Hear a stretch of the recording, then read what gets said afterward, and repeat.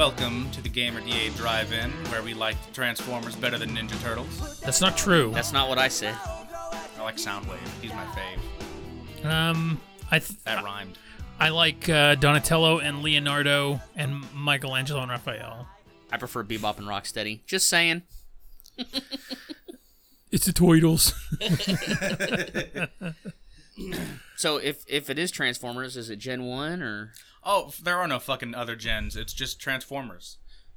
Transformers. Okay. Robots in disguise. It's Gen 1 and then Transformers Prime, because those are the only good ones. What's the difference between Gen 1 and Prime? About 20 years. And a lot of character designs. Soundwave is mute. That defeats the purpose of sound. He's like from the Finsler G.I. Joes. The one in the suit is like... Ooh, Shikashi, you can't beat that stuff, man. That's always pretty good. But we're not talking about G.I. Joes or Transformers today, are we? Or Turtles. Or Toidles? I like Cobra Commander, too. We were talking about something that is from the 80s, though. Right at the end of the 80s. Yes. I like how that segued. We didn't even mean for it to. It just worked. You didn't mean for it to. Oh, okay. Okay. Cobra Commander Force over here. I'll get you. But we do plan on... I'll spare you. We do plan on getting a little weird today, though. Little Weird Al. A little weird I Al. get it now. UHF. What? That stands for Ultra High Frequency, for those who didn't know.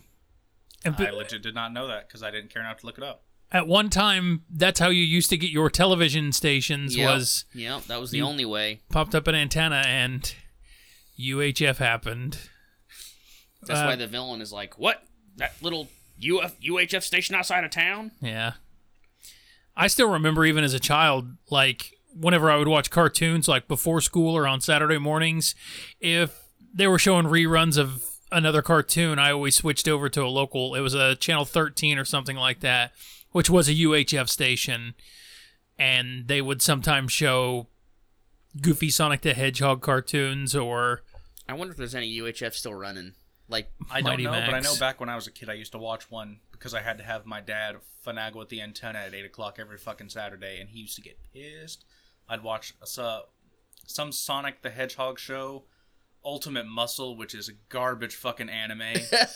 Like, garbage. but with a name like Ultimate Muscle, though, It was an anime about wrestling. how could it be a flop? Wait, was the muscle anagrammed? Was it M.U. It may have been. I cannot remember. Because when I was a kid, they used to make these little rubber figures. In fact, I used to get them in my chocolate milk. But they were muscle men. M-U-S-C-L-E. Okay. Yeah. They each had a period after the letter? Yeah. And they would all be like really weird, extravagant looking little muscle dudes. And That sounds about right. As I recall, one of the main character's best friend, because in all animes, the main character has to have a best friend. His name was Jaeger. And he was Okay. German. And that was his entire fucking character. Wow. nice. That was it. And this is my German friend, Jaeger. And he had a terrible Arnold Schwarzenegger accent. I'm gonna have to show you guys, because it is really that bad. I'll have to look it up if it is that bad, because I love cringeworthy things. The main character had like a blue onesie, and he had like a duck face and a mohawk. I can't explain it better than that. I will have to show you at least a picture. Well, we'll look it up later. So since we've already sidetracked like 4 times. Right. We haven't even stayed on topic yet. Stay on topic. UHF, I believe it came out in 89. It definitely wasn't a big box office hit. No, it was not. Weird Al Yankovic stars in it. It was MGM and Orion released it. That's how you knew you were in for a quality product as a kid, especially in the 80s, was you seen the Orion symbol pop up. You know, Like it does for RoboCop. it's exactly right. And El Terminator. I knew it. Terminator. Starts off in the most ridiculous of ways with a little bit of Raiders of the Lost Ark. As one does. I'm already fucking laughing at it. Just thinking about what happens. So stupid.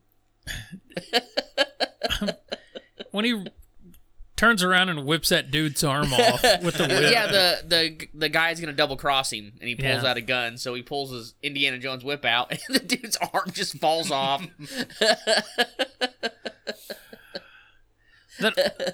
That whole scene, like, I didn't really know what to. I didn't watch this movie until a few years after it had came out. Right.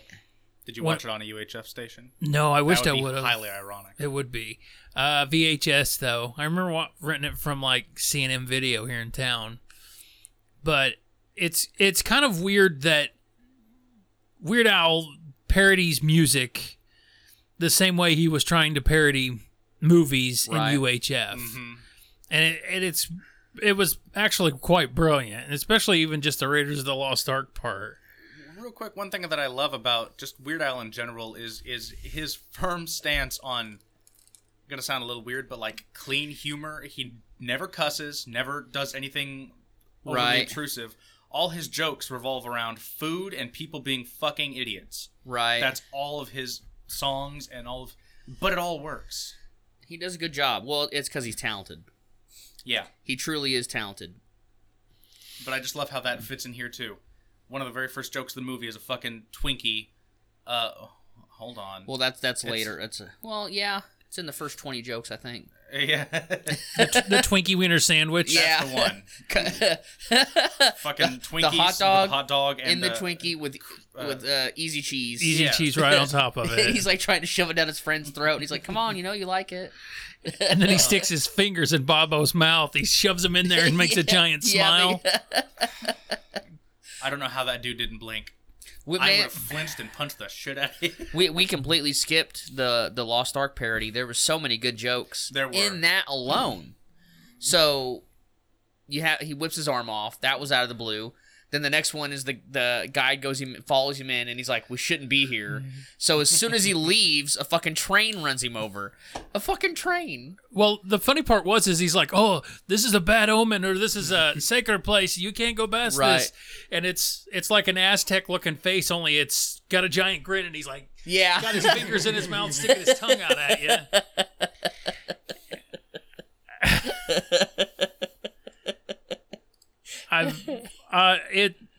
The whole movie is set up like that. It's just so ham-fisted, and it's just a fun movie. Like, every bit of this movie is just completely fun. It is so fun that I was looking up on YouTube trying to find behind-the-scenes stuff, and it was an HBO behind-the-scenes little segment, and it's only like 2 minutes. So the video quality is terrible. But the first thing fucking Weird Al says, he's like, all I said was, no matter any part of the deal, they have to make sure that I can work with a huge, large amount of fish. With the, what was the fish game they played? Wheel of Fish. Wheel of Fish.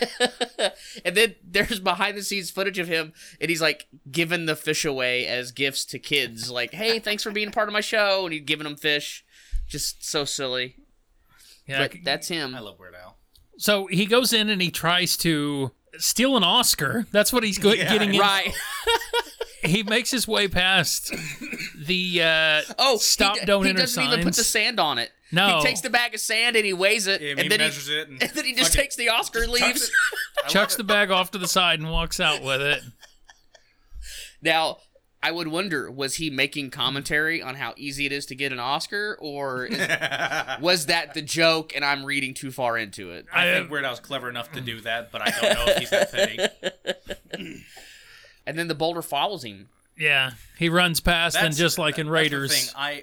As a kid, I was fine with the movie up to this part, but once the boulder starts following him through fucking snowy landscapes in Egypt, and then down fucking suburban streets, I lost it.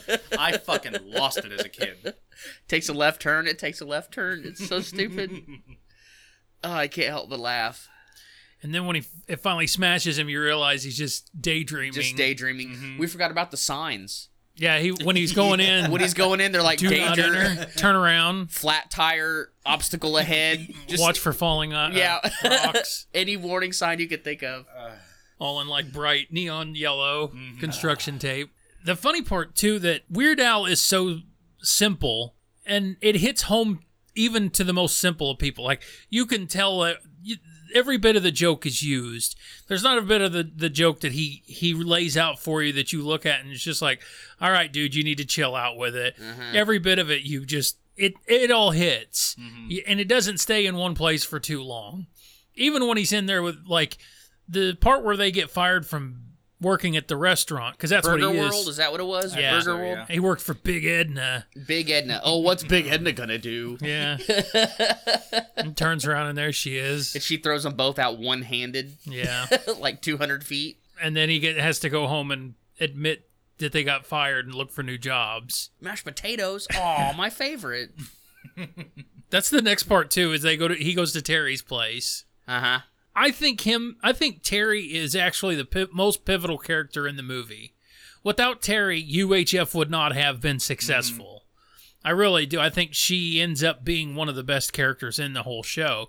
Not necessarily what the actress does with it, but the actual pivot for the character in the show for Weird Al's character. Which, Yes, Well, yeah, indeed. because, I mean, it's amazing how much hinges on one tiny little fucking thing. She breaks up with him. He gets pissed, storms out, gives the show to his janitor, of all fucking people, goes to a bar, sees that his janitor is doing a bang-up goddamn job. And Everyone kids loves love it. him. Yeah. So- Yeah. but that's why he got so depressed.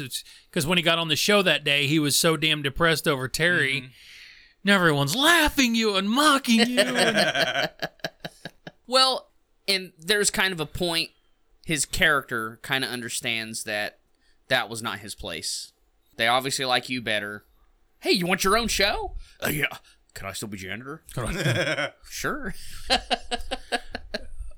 Which, we skipped ahead. His uncle, who is a degenerate gambler, Yes. is placing bets and ends up winning a UHF station. And in the process of that, his aunt, for some reason, they're having some party at their house. And, of course, he is over at their house talking to her, and the aunt finds out that George Lost his job. lost his job again. So George, which is Weird Al's character, which I don't know if we've actually ever said No, that. we haven't said it. No, we suck. George is talking to his aunt, and his aunt finds out that Uncle Harvey has come on to a UHF station, and he's talking about ditching it or dumping it. And he said, well, there ain't nobody to run it. And she puts the correlation together to let George run it. Right. And She's surprisingly supportive of this obvious lost cause. And right before, he was trying to give punch to a dog to the dog, with a ladle. George was, yeah. Yeah, he's trying to give this dog punch, and then she's like, "George, come here." So he looks up at her, and then he just tosses the dog into the punch bowl. Did not see that one coming. It was already silly enough, and he's like, I don't know. It Weird Al, something about that scene, the look of concentration on his face, where he's trying to get this dog to drink fruit punch from a ladle, but it just ain't happening. We missed also one of the close encounters joke. Yes. When he's at Terry's right before he goes to his Uncle Harvey's.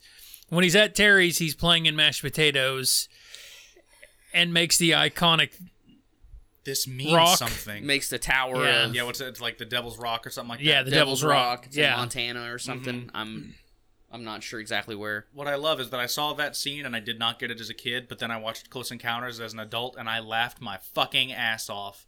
I only wish that he had made a giant mound of potatoes in his living room. The cast for this show was actually pretty spot on actors. Even, Michael Richards, who's Kramer, he was Stanley Spadolsky. Right. Who has, in the past few years, dropped out of favor. What'd he do? Oh, he was at a comedy club and he was getting heckled, and he called him the N-word. I thought he called him nappy headed or something like that. He did something along that lines. No comedian needs to cross that line. Yeah. Well, as a comedian, once he gets to the point, the comedian can look to the comedy club staff and he's like, "Get him out of here." Mm-hmm. They're disrupting the show. He doesn't have to get mad at them and call them names because he has the venues. The venue has his back. And if he as the artist is up there, you know, Getting heckled. right, getting heckled, and most of the comedians, because I watch heckler videos all the time, they will try to disarm it and they'll try to bring it down and be like, hey, can you guys pay attention? These other people paid, you know, and you're ruining it for everyone. And they'll give them multiple chances, 3, 4, 5 chances, but eventually it just gets to the point of like, get them out of here. Get them out of here. Assuming they don't leave first on their own accord. Right. Hopefully. Well, I think that's part of the issue too, is embarrass them enough where they'll just leave. But 9 times out of 10, they're drunk and they don't care and they just want to start something. It just makes it worse. That having seen those heckler videos, it makes the scene in The Nutty Professor with Eddie Murphy just that much sweeter when, as full-on Buddy Love Eddie Murphy, he goes up and you. Buddy he Love. just fucking destroys Dave Chappelle. Just ruins him. Doo-doo-doo-doo. Ow. Yeah. Apologies to those listening. So, Weird Al plays George.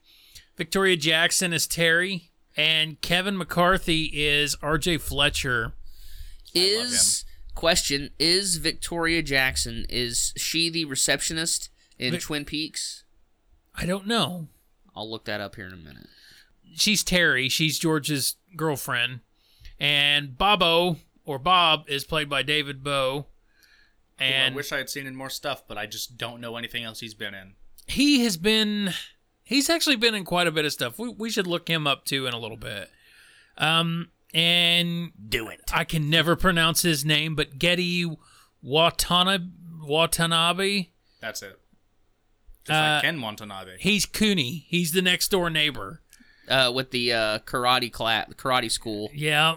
Stupid! You so stupid! And he's their neighbor. And Billy Barty's in it.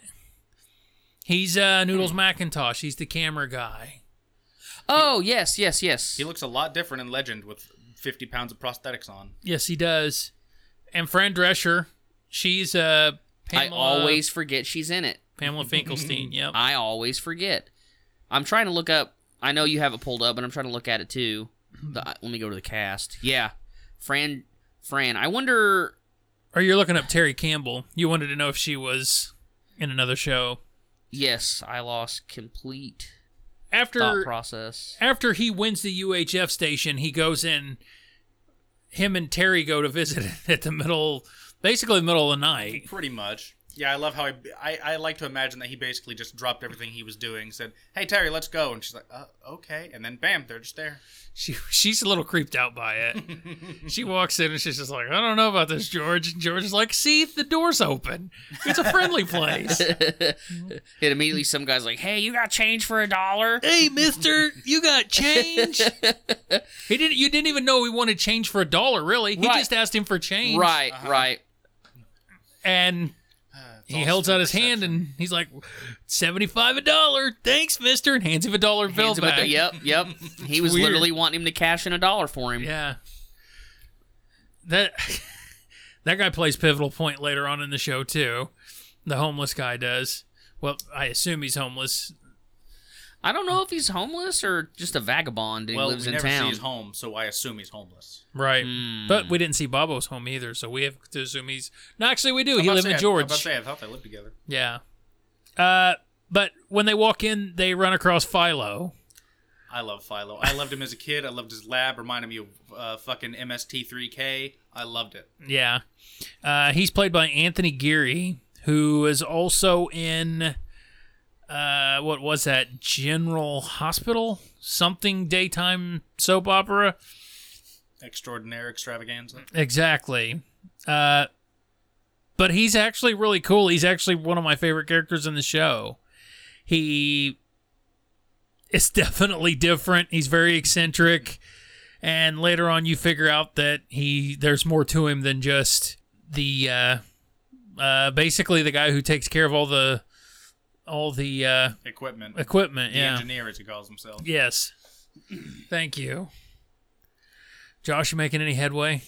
Yeah, no, she, as far as I can tell, she's not in it. But she's been acting, looks like 2009 was her last role. But still. She lasted longer than Sean Connery. But yeah, Or more recent than Sean. doesn't at look least. like it's her. Truth. But yeah, he tries to make a go of this UHF station. It doesn't go so well from the get-go. To put it lightly. Or does it go right? That was stupid. Just ignore It me. goes left. Continue. So he gets to the point was where he's dumber. trying to work at this, something that George has been through lots of jobs. In fact, his girlfriend makes comments about it. Mm-hmm. Terry says, you know, what job is the right job for you, George? You're such a daydreamer and everything like that. And once he finally gets the job that you can tell that he wants, and he works super hard at it, he's even there late. Mm-hmm. In fact, he's there so late one night that he's supposed to have dinner with Terry. And her parents. Correct. And he which botches he that. which he invited him to dinner. Hilariously, he invited her over the airwaves. Yeah, Literally on the stopped UHF station. broadcast to Yeah. be like, Terry, I know you're watching. She works at an orthodontist office or something. It's That was pretty awesome on his part. Gotta be honest. And then he realizes he's late and gets a phone call. As soon as he goes for the phone, I don't know. I wouldn't have waited 2.5 hours for someone to show up for dinner. You'd got about a good 45 minutes. No shit. And after that, be like, all right, we're ordering. Sorry. And she dumps his ass. Over the phone. Now, normally I would say that's a bit harsh because the guy does run a fucking TV station, but knowing George, I mean, I don't want to say he had it coming, but Well, I mean, it's hard. No. Like, it's one of those things you can see both sides of their perspectives. Yeah. So that's good. It kind of definitely gives you the idea that George is a little on the manic side. Especially when he beats his head. Like, when he's getting ready to have dinner with Terry in her apartment. And he's just like, and I don't know why I'm... and he's beating his head against the cabinet. And then he goes, oh, mashed potato is my favorite. Right. Maybe the movie should have been called ADD. ADD, a TV story. A UHF Vision story. My favorite scene in the show is during Uncle Nutsy's Funhouse when he's got Bobo coming out, and Bobo comes out as a clown. It's the first episode of Uncle Nutsy's Clubhouse. Yes. now One I of only remember. 2. Right, of course. I feel quite terrible for admitting this. I did not realize that was Bobo in a clown outfit. I thought it was just a depressed fucking clown. I didn't get it the first viewing, that's for sure. But the second time, I was like, wait a minute. My favorite part is he's just standing there. And he tells Bobo, look up, look down. Now look at Mr. Frying Pan. And he smacks him in the face with a frying pan. And it smashes Bobo's nose in. And then he says something about, oh, what's wrong, Bobo? Are you sad? And Bob goes to squeeze the horn that he's holding in his hand, and then he just goes, Didn't he say something like Bobo fall down or something? oh, Bobo fall down and Yeah, go boom. yeah. Yeah. And then after that, he feeds him. He's supposed to be feeding him some kind of cookie. Yeah, there's some advertising promotion for a cookie. Ends up being a dog treat on Fucking accident. dog treats. It ends up being Yappy's dog treats I love it. with the taste of liver and onion and just a hint of cheese. Just a hint of cheese. What brings you guys back to it? I plead the fifth. No, just sorry. I keep stepping on you. I don't mean to. I'm taller than you. That's not possible. It's good humor. I know, especially something like this over time, the jokes don't hit as good because you've seen them 100 times. So I don't watch this movie but once every few years. But they're well written, and the story, I know it's a comedy and it's a slapstick and it's a parody and all that stuff, but it's got a good flow to it. It doesn't feel like it's jammed together just to be funny. Mm-hmm. There's a story, there's an overarching story, and it's just George going from loser to almost, I don't want to read too far into it, but going from child to man. Because he can't hold a job, he's always daydreaming, and he finds a way to take his daydreaming and his imagination and his creativeness and make a successful UHF station at a time when UHF is out the door.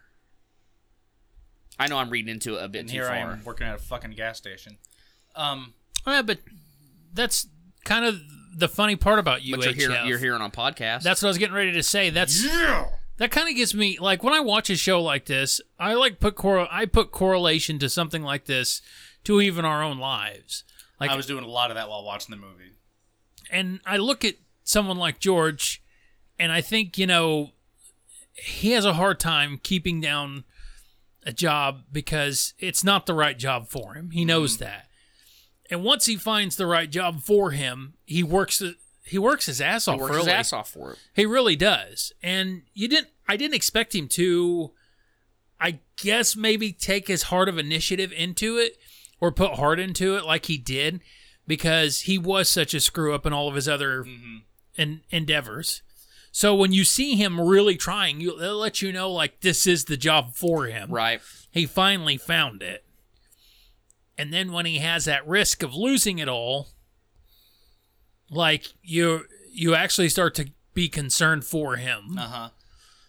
And that reflects back on even us doing this podcast.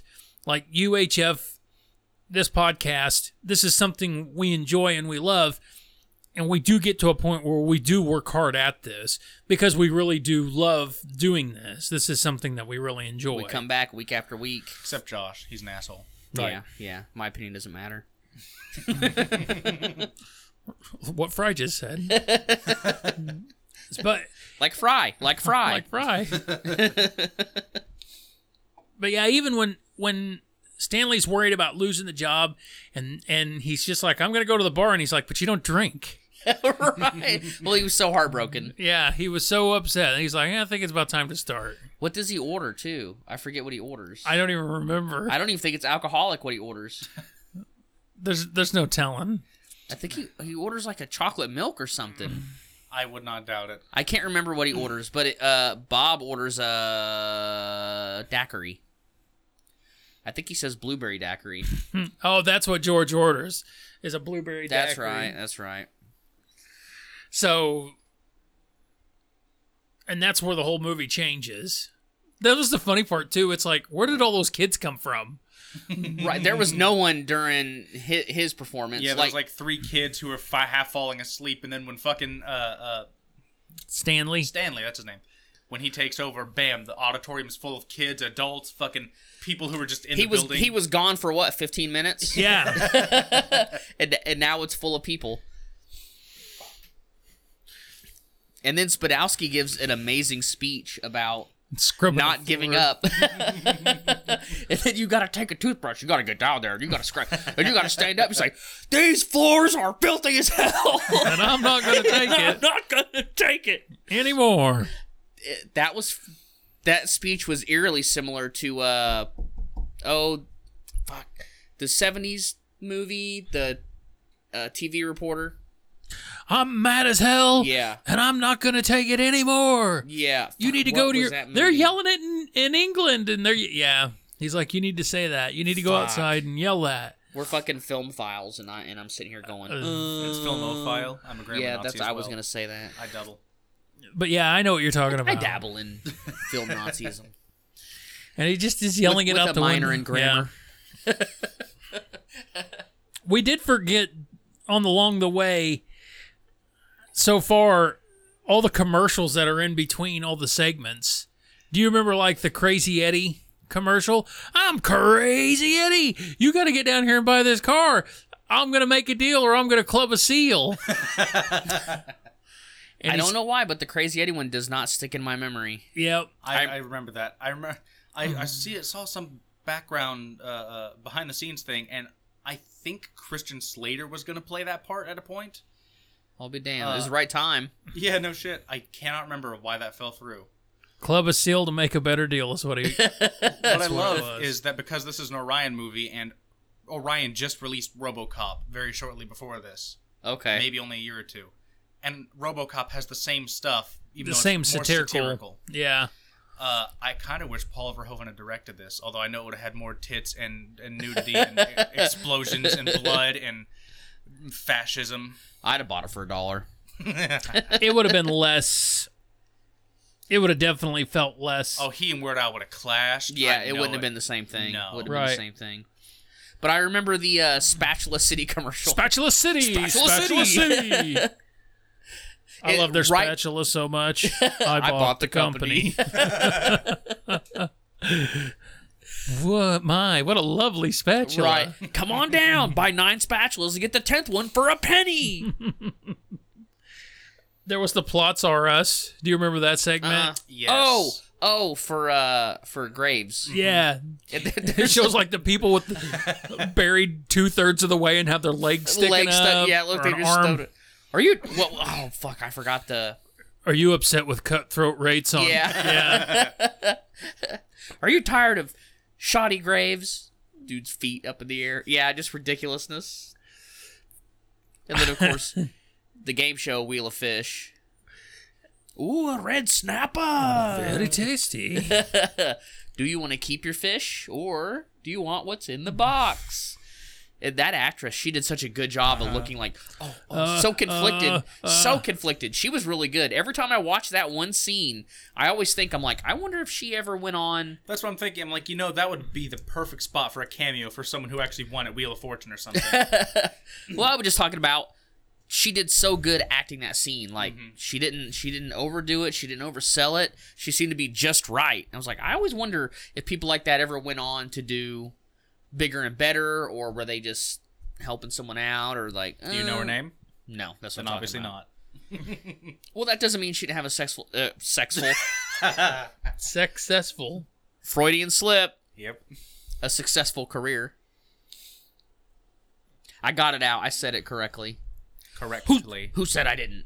Enunciate. So Fuck off. Couldn't understand you with that accent. Did I? G'day, mate. Fuck off, mate.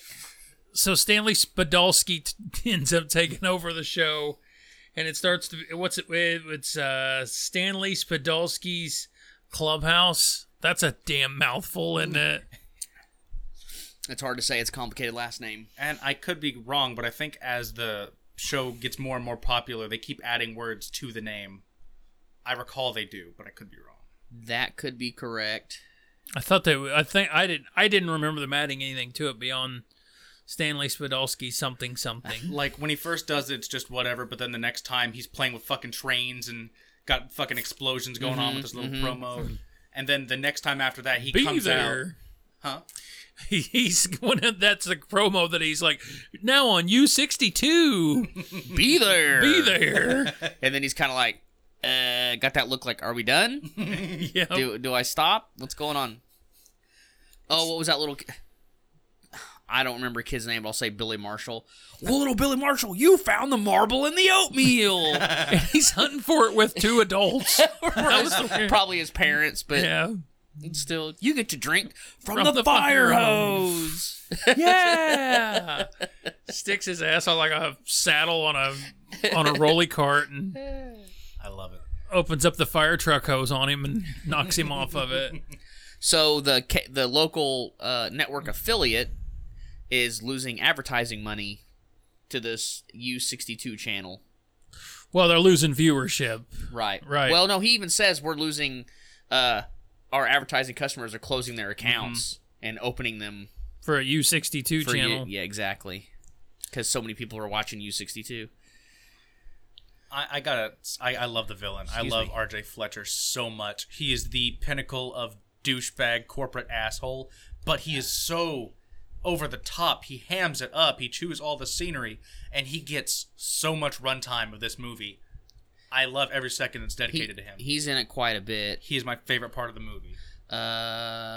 Kevin McCarthy. I'm gonna be honest. I personally cannot remember any movie in which he plays a good guy. Well, he's got one of those faces. Well, that's where he actually finds Stanley, remember? It was when he goes to, he accidentally got a package delivered at the UHF station for Channel 13. So Stanley thought, or not Stanley, but George thought he would just deliver it to him and talk to RJ and just, say, hey, And I love it. Everybody's like, you don't know R.J. Fletcher. He's like, oh, how bad can he be? Hey, RJ. The fucking phone stops ringing. I love it. The printer stops. Everything stopped. Yeah. Everything stopped because everyone knew that he done goofed. And then RJ turns around and yells at him. That's a federal offense to steal a package. I ought to have you. And I love it. And he tries firing him, even though he doesn't even. You're fired. Yeah, well, he fires Spadowski because he misplaced a file. Mm-hmm. Yeah, he said he was sitting on it. Yeah. Yep. Yes, sir. I'm up. Total a-hole. So Glorious. after all that, after U62 finally starts to take clout,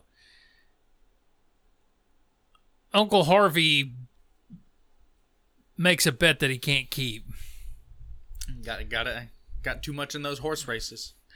I can't remember how much he bets, and he ends up losing, what was it, 50,000? 75. 75,000? Yeah, he has to give Big Louie. Big Louie 75 grand. I love Big Louie. He is so Dr. Claude Hurts. Yeah. I really wish they had gotten Frank Welker to do him. Oh, yeah, that's right. Because he's saying it on the phone. He's like, your numbers came in. Your horses didn't win. Oh, what I owe you? 75,000. So he loses his shit for a minute, and while he's doing it, he's changing out his hand and he puts a fucking meat cleaver on it. He's fucking chopping sausage. He smacks the sausage with it, yeah. So you're saying this guy's evil and dangerous is what you're trying to tell me. I don't quite get it. What are you trying to tell me? What's the message I'm being conveyed here? A meat cleaver. Of all things he could do, a custom-made fake hand that's a fucking meat cleaver. Even an ice pick would make more sense to me than a fucking meat cleaver. An ice pick to cut meat with? I think not. So he has I till wouldn't have to cut meat with it. That's the point. The function. There's only two functions for the meat cleaver. You either cut meat or kill someone with it. But the ice pick, you could do a lot with a little ice pick hand, Like stab something. right? Or make ice, or pry things. or pry things, or Crowbar hand. He needed a... he needs a crowbar. I gotta open my crate somehow.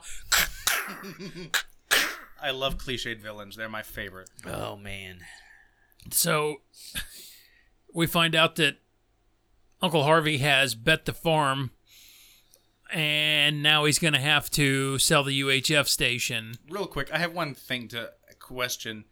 When he gets the call from Big Louie, he is swimming in a pool Correct? in a California house. Correct. Why the fuck is $75,000 such a big deal to this guy? Probably because he realizes, I've got that UHF station. Remember, he was like, ugh. He's like, you got to come up with it by Friday or whatever. Mm-hmm. And then this guy calls him and is like, hey, you want to offload your UHF station? I'll buy it. Mm-hmm.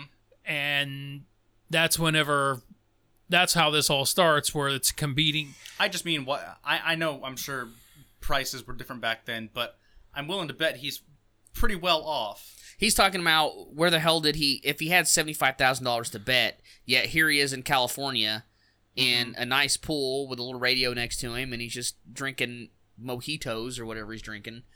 Like, what? I just He's feel in like a it should fancy have been place, right? more. I just feel like it should have been more cash, that's all.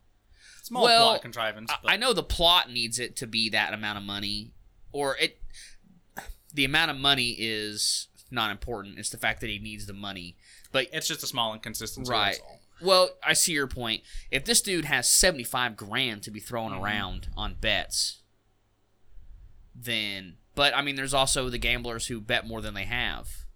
But what I'm saying is, how much would a Hollywood house cost Right. in comparison to $75,000? Right. Probably 75,000 back then. But you also have to take into account, he won the UHF station anyway. Mm-hmm. He sees it as nothing more. He even makes a comment like, I won it with a dummy hand. I was bluffing. Right, yeah, I was no bluffing. shit. And he just sees it as, I can either take a $75,000 hit, or I can take this UHF station that I'm not doing anything with it anyway, That's true. and just unload it. He is a big enough douchebag to do that to his own nephew. I don't even think that really he was trying to be a douchebag to George. I think more of it would just blew down to It just cut his losses. Yeah, he just wanted to make sure that he wasn't going to have any And losses. also for him, it was a perfect storm. He's like, fuck, I just lost all this money. I owe Big Louie $75,000. He'll kill me. Hey, can I buy your station? Because it's a pain in my ass. Yeah, I'll sell to you for $75,000. Yeah. You know, so to him, it was a perfect storm. It's just very convenient. That's true. And of course, for him, he learns no lesson. Because now he can, if things went his way, he'd have sold it to RJ. RJ would have made a parking lot, got rid of the competition, things would have been back to normal, status quo unchanged. And his status quo would be unchanged because he's like, ooh, that was a close one. Big Louie almost killed me, but he's not gonna now. not today. So now what do I bet? Yeah, exactly. Because he would have went right back to it, and I'm sure he probably did again. We don't talk about that much, do we? I bet he went, UHF 2, back at it again. UHF Big 2, Louie's revenge. The Search for More Money. That's taken. Okay, real quick. In Spaceballs, they talk Spaceballs 2, Search for More Money. Rick Moranis in like 2004 had the best title I have ever heard of a sequel, and it was called Spaceballs 3, The Search for Spaceballs 2.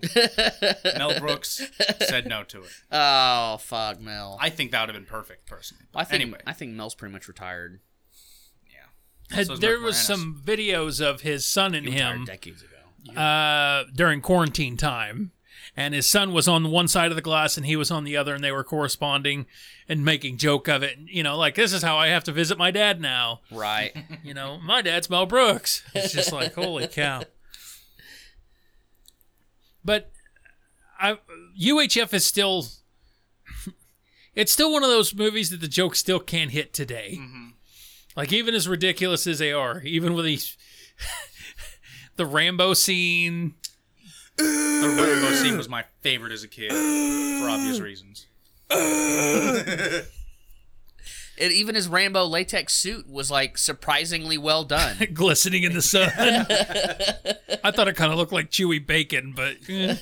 I love how the skin tone does not match his head at all. It was just but a little it's bit so, off. It's so fucking ripped. Well, like, back in the day when I would have seen this, it would have been on broadcast TV at, like, Saturday at noon.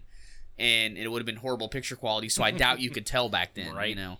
But here we are watching it digitally, and it's a little bit better, a little crisper, a little cleaner. Actually, the digital transfer of UHF is actually pretty good. That's what I noticed. I watched it on YouTube, so... Oh, you did? I rented it from YouTube. I've got it on Blu-ray, and I've got it on Vudu as well. Voodoo. And it's actually a pretty good, clean transfer. I was actually kind of shocked that they took that kind of care, or shot it on that good a film back in the day, I should say. Well, there's also how did they store the negatives, the reels? How did they store it? I've heard so many horror stories of movies where 20 years later it becomes a cult classic or a big hit, and everyone's like, we want the remaster. And they're like, well, there's not going to be because the company that bought the film stored it in a fucking salt mine for 25 years. I'm not kidding. That's a true story. And know. I'm like, so what? How does that work? There are so many shitty... They didn't know how to properly take care of film for the longest time. And that's why there are so many lost films in the early days. And on top of, like, studio fires that get rid of all the negatives. Yeah, there's been lots of fires. You have to think how much room that takes up. Like, just a reel of film. A film. Film. Like Stoyle. I forgot. And even if you made 20 movies a year, that takes up a lot of shelf space after 50, 75 years. Right, but I mean, a salt mine? Was the movie studio like, man, we're running out of space to store all our movies? My buddy who lost a bet to Big Louie, he got a salt mine out of the deal, you know? I mean, they don't use it anymore because there's no salt in it anymore, but so it's just a mine, I guess, but... Right. But, you know... There are certain movies, like UHF is not one that I expected to have that kind of transfer. I get you. Not to have that kind of quality. There are movies that came after that don't have as good of a fucking transfer. No, yeah, that's true. I completely understand where you're coming from. And even bigger budgeted films, even from that same time and era, still don't look as good and still don't look as pristine as that movie does. Even watching it on probably standard def on YouTube, I was thinking to myself, there was a movie that had a way bigger budget, is way more beloved, and looks way shittier? Demolition Man. Fuck you. The original Star Wars.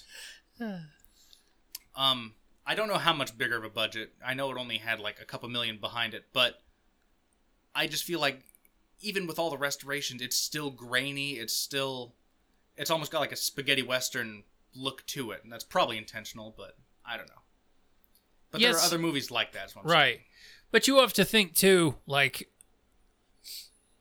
the time frame from when UHF was, that's a big time gap. 77 to I know. 89. And my only real argument would be Empire Strikes Back came out only 3 years later and looks fucking amazing no matter what format it's in. Right. And it may have been storage. It may have been... It could have been. We never know. Yeah. It may have been the acids that they used. It could have been better film after 3 years. Yeah. Exactly. Or they had the budget because part 1 was such a success. They were like, hey, why don't we buy better film this time? Mm-hmm. Just saying. Let's have more reels of it. Yeah. Well, and that also kind of harkens in the factor of what kind of film you're using. Let's shoot Mark Hamill from a mile away in the snow. Just let him walk in a straight line. Right outside the hotel because it's a fucking blizzard. I always love fucking Irvin Kershner. What's my inspiration? You're trying not to die. Action. I love it. But in order to keep this from turning into yet another Star Wars podcast... One of many. There is one Star Wars spoof in it. Whenever Stanley has to escape from... When they're trying to get Stanley out of the clutches of RJ's men. Because after a while, when they try to save the UHF station, they decide that they're going to hold a telethon. Right. Mm-hmm. And people love Stanley so much that he is basically the star of their telethon. Yeah, he's the mascot. He's their Nickelodeon SpongeBob. Or Mark Summers. So, in the process of it, he gets captured by RJ's men, and as he's getting ready to leave, he gets his mop. He busts out of it when he sees his mop, and he starts swinging, and it goes vroom, vroom. I love it. It's like the binds were just barely there. He could have just snapped loose at any time, but Right. he's too stupid to do that. I just love the idea that he was so fucking strong, the ropes didn't even matter. Right. Well, he's also he's kind of his character is portrayed as like a gentle person. Mm-hmm. He doesn't want to hurt anybody. But there was his childhood mop, which I think is a little sad that it's been his mop for his whole life. Why and wasn't Stanley Spadowski the Toxic Avenger? I Maybe do he not was, know. and we just didn't know it. Right. Maybe after I would watch that fucking movie. I'm just saying. maybe after his stint as U-62's main moneymaker, that's when he fell into a vat of acid. After losing Or toxic waste. 200 pounds and being a nerd for a while. Well, I mean, then it also mutated. Where'd the tutu come from? Didn't they put him in the tutu? Yeah, they put him in a tutu and chucked him in. Fucking high school bullies. I love Trauma. We need to do a Trauma podcast at some point. Trauma's all right. Trauma is just that ounce away from being complete smut. I disagree. I think half of their movies go over that. Yeah. You remember Getting Lucky? It's a movie JD brought us. There's a whole 10-minute scene, it feels like 10 minutes, where a girl is taking a shower and the main character is very tiny and he's being washed all over her boobs as she's washing him. Oh. So to portray that, they throw him on a skin-colored tarp and just roll him around in water. It is garbage, and I love it, but it goes on for way too long. I have a lot to say about trauma films. I'm just going to put them in the back pocket and save it for I agree. if we ever do a trauma one. 'Cause trauma movies were hit or miss. Some Very. were like, all right, this was pretty cool, and others are like 10 minutes into it, you're like, goodbye, click, Yeah. this is fucking lame. Most of Trauma was like that one for me. They were just trying to fill out their catalog. So Stanley gets captured. At some point during the movie, Philo snuck in to the Channel 13 and put a camera inside RJ's office. Yes. Without telling anybody, by the by. Right. Snuck in there and put a camera in there to kind of keep an eye on, make sure the Channel 13 wouldn't do anything too dubious. Which is cool, but here's the funny thing. that's like a UHF camera, so it's freaking gigantic. Yeah. And it's in the corner, and RJ never noticed. And the lens is poking down through. Right. I mean, I get it. It's just a movie, and we're just there to see it like, oh, he's spying on him. But it's a UHF fucking video camera. It's massive. It's like Keep in mind, he can only see like a quarter size of it. Most of it's in the air vents. No, I mean, even the lens is what I'm talking about. Oh, yeah. It just, because it's an old UHF fucking video camera. Even if it's a tiny one for the time still, but the lens is massive, and it's sticking out of the fucking ceiling in the corner of his office, and he never noticed it? Yes. Once again, that's just me being a fucking douchebag about it. I mean, I was nitpicking about $75,000 being too low. You're Right. nitpicking about a camera. Right. I'm sorry. Now I'm looking at the corner like, is there one there? But I'm just trying to think. So, and then such a big giant camera, when it goes into focus, don't you think in your quiet office you'd hear like a... like, what the fuck is going on? So, he's filming everything that goes on, and Terry shows up to negotiate. Unbeknownst to George has no idea. His girlfriend goes in and says, look, why don't you cut George some slack? He's working really hard and blah, blah, blah. And RJ being RJ is like, nah, fuck that. Excuse me. And basically tells her to run along. Mm-hmm. And that's how he finds out that, like, shit's going down. And does he see Stanley on camera? Because it's Stanley's... Oh, yeah, Stanley breaks into the office and is trying to get away and runs into the office later on.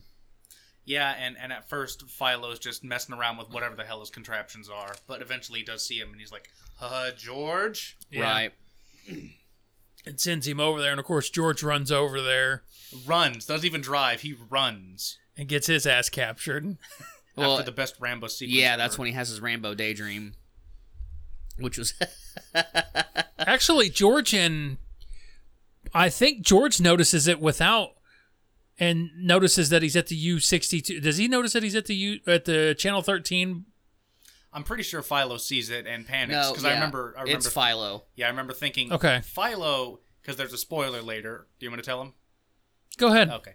Philo, as it turns out, is a fucking alien, and I love it because it's claymation.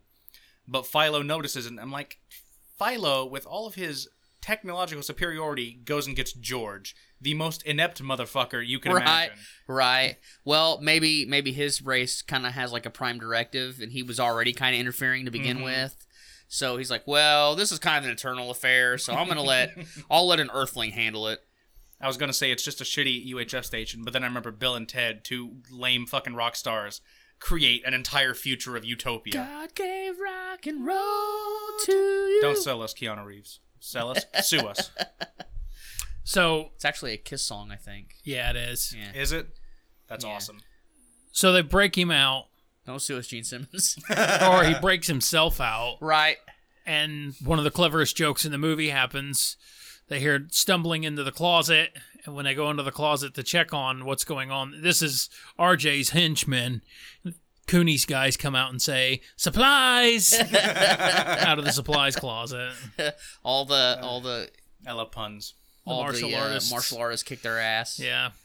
We've skipped so many tiny little jokes. There was one I completely forgot when RJ is arguing with someone and his son pokes his head in the office, and he's got that cowboy hat. One of RJ's, is One of his sons, one of his three sons. is that his son? I'm pretty sure it's his son. I thought it was just one of the other studio execs, is what it was. I don't know, but it's the funniest fucking joke in the movie. I don't to know. me. Yeah. But anyway, he pops his head in. He's got that cowboy hat, and it's got like a squirrel tail, and it's got beads around it. It's got fucking turquoise all over it. Yeah, turquoise, because it's the bright. Southwest. And he's like, hey, Dad, the UH is whatever. He's like, whatever. And take that stupid thing off. And then he grabs his mustache and pulls his mustache off. Rips his mustache off, yeah. I want to know who came Take up that with ridiculous thing off. Yeah, take that ridiculous thing. Oh, my God. What I think about it, most of the jokes in that movie are trying to be subvert expectation humor. I mean, number one, that's kind of what humor is. That's why it's funny, because it subverts your expectation. Yeah, but even going back to the dog and the punch bowl, I was even being like, okay, so he's gonna calmly put the dog. Nope, fucking chucks him in the goddamn He's punch. just like, I'm done with this dog. Into the put. Oh, you're not gonna drink? Here, you can swim in it then. And I'm sure that's not what his intent was. He was just like, I'm done with this dog. Oh, hey, excitement. Right. Something else is happening over here. His spontaneity just, ADD the movie. yeah. ADHD, I don't know what they call it now. It's kind of cool though that of all the people to get their own movie, like Weird Al actually had his own movie. He's talking about another one. Yeah. Plus, he's had 2 separate TV shows. Yeah. And he does guest appearances on, what was the one show that he was on? He's been on Comedy Bang Bang for 1 or 2 seasons. He was even in fucking Epic Rap Battles. He played Isaac Newton. Yep. Sir. One of my favorite raps. He was also in Spy Hard. Really? I don't remember. I mean, At the beginning of it, I'm not yeah, he denying does the you. musical element for Spy Hard, That's pretty awesome. and he's singing along, and yeah, it shows him at the very beginning of it. Fuck, I already forgot. Well, I guess it wasn't that memorable. Remember one of the shows? Oh, he was on Game Grumps, that's all. One of the shows they were watching, the nature guy, and he's like, "This is my box turtle." Raul. And Yeah. then He reminds me of Eddie Guerrero. and he's like, "Hey, did you know that turtles are nature's suction cup?" See? So he throws him up and he sticks to the ceiling. He's like, "Now we're gonna teach poodles to fly." And he's throwing dogs out the window. And he's like, "Oh, sometimes it takes them a while." And then it cuts back to George and Bob. And he's like, "Where'd you find this guy?" "Me? I thought you hired him." Yeah. Apparently there was supposed to be a lot more with him, but the actor died, unfortunately. Oh, that Yeah, he sucks. passed away. Oh no, Well, they dedicate the film to him. I didn't know that. Man. yeah, Yep. they had a lot more with him, and I would have loved to have seen it. They show up with the delivery truck. They're like, "Hey, we got the animals for your show." He's like, "And I got the badgers." Badgers? Badgers? Yeah, the badgers. Fucking dramatic. Badgers? We don't need no stinking badgers. They, I don't know why. I guess I don't get that joke, but he's like very upset. See, the joke is lost on me too for one reason. It is in Mel Blanc's what's the western Mel Blanc makes? Why? No idea.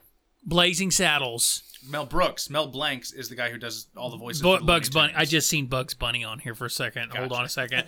My brain's fogging. So Get your pop culture straight, damn it. I know, fuck me. So, Mel Brooks, there's a part where they're going like, where's your badges? And the bandito goes, badges? We don't need no stinking badges. Okay. Vámonos. Okay.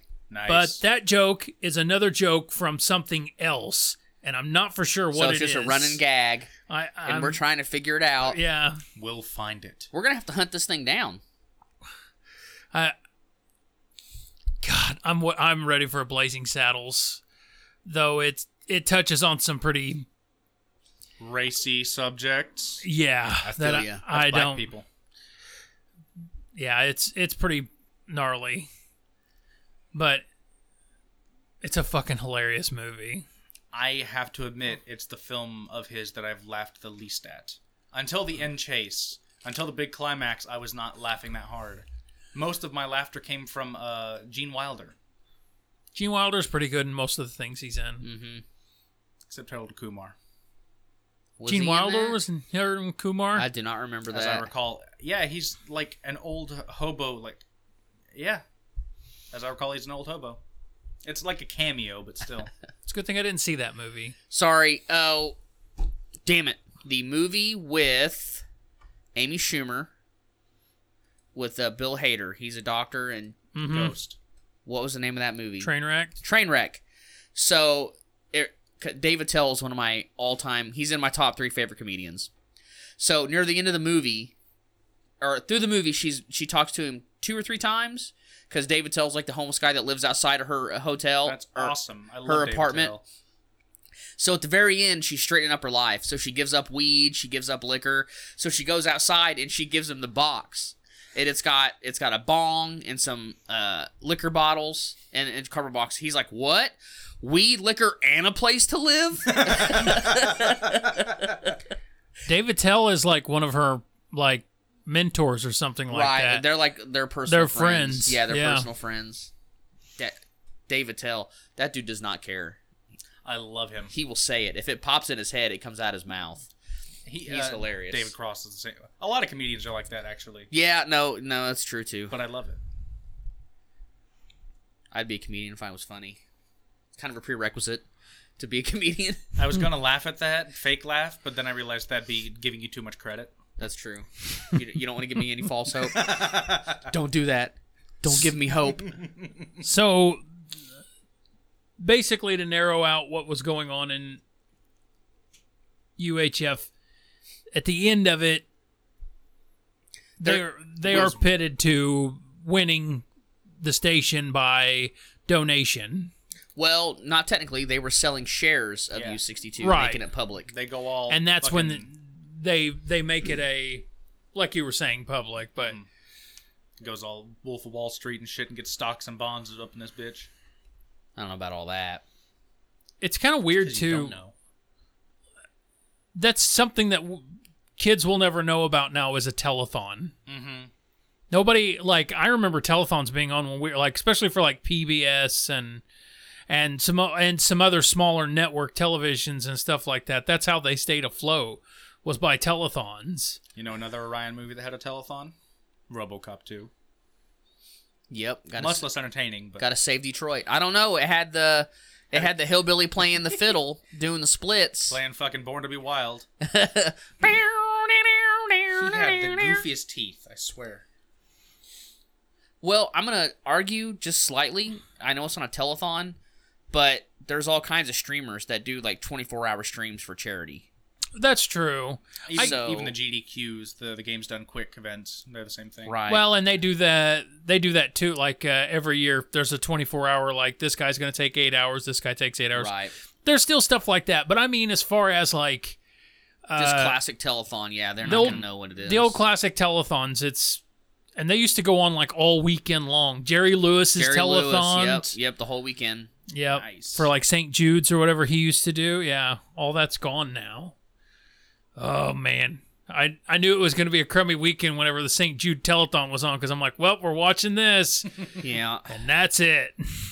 Everybody liked Jerry Lewis. I feel bad for not liking him as much as everybody else. Uh, Apparently in France, he's like the number one king. comedian ever. yeah, they think he's great. But they also think Edgar Allan Poe is the most heartfelt poet that ever was. He's kind of a shitty poet. Fight me. And didn't know it. Edgar Allan Poe.